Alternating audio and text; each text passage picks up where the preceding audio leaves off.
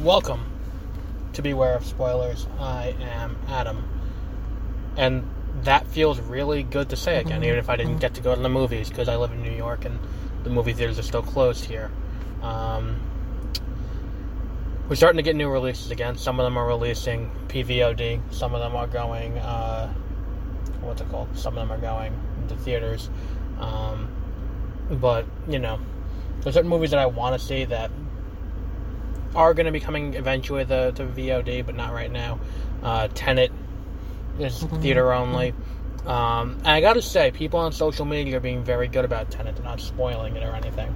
That's not the same with The New Mutants, which we've waited for like a decade and a half for, and it turned out to be absolute dog shit. So people are like, look at this, and just been dunking on it for like the last week, which I'm fine with, because the movie does look awful. And based on what I've heard, there's nothing really redeeming about it. Again, it's another example of fantastic casting by Fox, and then just completely failing the execution on who these characters are.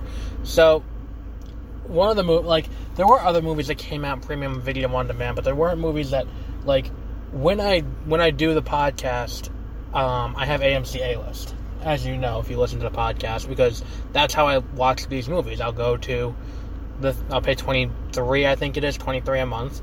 I'll see 3 movies a week, and as long as you see more than 2 in a month, it pays for itself. But movie theaters were closed. So then the option became, do I pay $20 to watch this movie once? And there were very few movies that really felt like they should, be that. Because, I will eventually watch The High Note, which looks pretty good. I wasn't going to pay $20 to watch The Way Back. I ended up buying the DVD.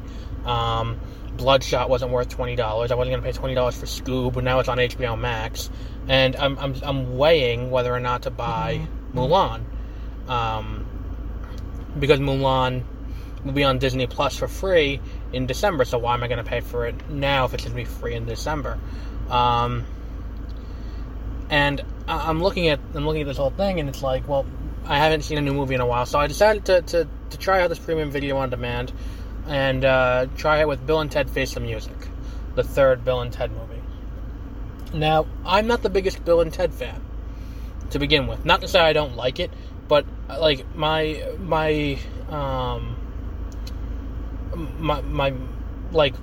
how do I put this? My relationship with this movie, with the previous two, is basically they exist, and I acknowledge that they exist, but beyond the fact that they exist, I don't really engage with them too much. It's not like I have, a desire to watch them over and over again. I watched the first Bill and Ted's Excellent Adventure, in social studies class, actually, which, for those of you outside the United States, should give a perfect glimpse into how we learn world history in high school in the United States. And Bill and Ted's Bogus Journey, I saw bits and pieces of, but I've never watched it in its entirety. But I knew enough to kind of get a firm enough understanding for watching this movie. So, and really, I don't think you really need to watch either of the previous ones. This one kind of stands alone and works on its own. Where it's it kind of does a quick summation in the beginning, where it's you get brought up to speed, so that way you know where you are in the story, and then, that's all you really need to know to get going. And it's a very cute movie. This is a movie that I would have seen in theaters, and it would have been one of those ones that I kind of put on the back burner, where it's not my priority this week. When this movie was supposed to come out, I think it was supposed to come out against something else, where it would be the Saturday morning episode, or the Sunday episode. Because the Thursday or Friday episode would definitely be whatever the bigger release was. I think it was opening against either Tenet or Wonder Woman 1984 originally. But this would have gotten the back burner to that. But I'm glad I watched this, and I in the grand scheme of things, as one person watching a movie, justifying paying $20 to rent the movie and watch it once, maybe twice in a 24-hour period, or a 48-hour period, is not, it's hard to do in a lot of cases. But this one feels like it was worth that. which is saying a lot, because, like, you're not getting the full theater experience. And in a lot of cases, you're going to buy this movie, you're going to watch it on your phone, you're going to watch it on your laptop, you're going to watch it, on a TV, which, let's face it, watching it on a TV in your house is not the same experience as watching a movie in the theater. And I'm not saying one's better or worse than the other. I'm saying that when you watch a movie at home, you're surrounded by distractions. The surround sound system is, except for unless you have a tens of $1,000s sound system and a very expensive TV, your video quality and your audio quality is not going to be the same as watching it in the theater. And then there's the distractions that you get into, and anything else going on in the house. And like usually when you're in a movie theater, you turn your phone off, so even that's not there to distract you the entire way through the movie. So it's just a vastly different viewing experience to view the movie in a theater versus view the movie at home. And this one, I feel like, was worth paying the $20 to view the movie at home. And it's got such a great message for everything that's going on right now with the coronavirus, with unrest, with everything. This movie, like, the message resonates. The message is a simple one. They just, like, be good to each other.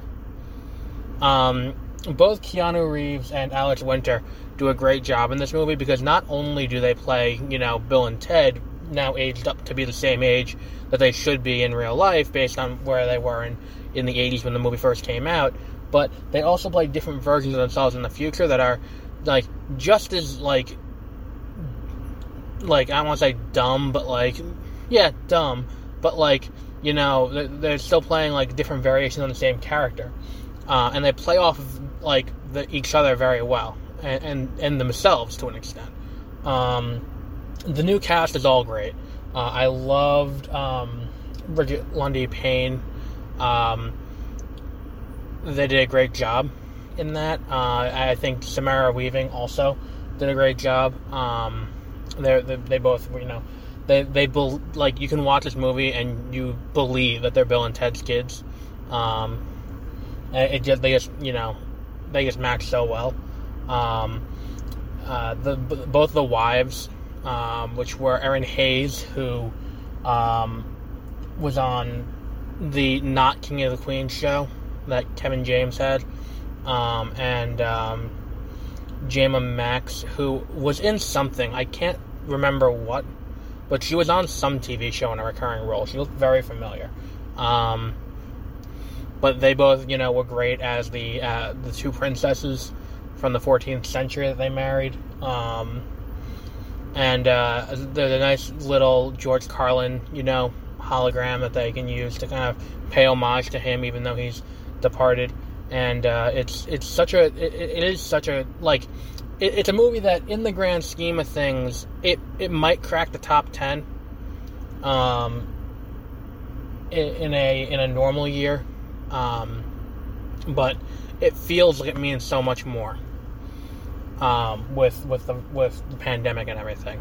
So if you need a movie to watch and you want to pay to watch a movie, and I would please say pay for this movie, don't pirate it, don't do anything like that. This movie is so worth your time to watch. It's so good. You can tell everyone involved loved every second of making it. And it's such a great movie. Definitely check it out. You can get it on Amazon for $20. You can rent it. You get it for a rental. You get it for 30 days to start, and then once you start it, you have 48 hours to finish it. Or you can buy it outright for $25. Personally, I would say just buy it outright for $25, because you're really only paying $5 more than just, because it's like if you pay $20, you're going to pay $20 for it in a month and a half anyway, to own it digitally. If you pay $25, you own it digitally now, you're paying $5 extra to own it now instead of own it whenever they put it, regular on VOD. So definitely check this movie out. It's very good. I did not expect to like this movie as much as I did, especially considering my, I'm gonna be honest, indifference to the franchise prior to this point. But it's definitely worth watching. So we'll be back with another new episode at some point in the near future. I don't know what our situation is going to be, because we have no guidance in New York as to when, movie theaters are reopening.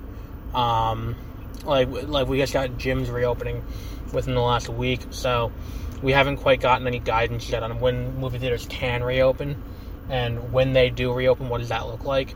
So hopefully we get that guidance in the near future, because I would like to see Tenet, and we're waiting to see what goes on with Tenet, with Mulan, with any number of other things. Hell, if they do like the old movies just to get asses in seats, I'll do a beware of spoilers about Empire Strikes Back.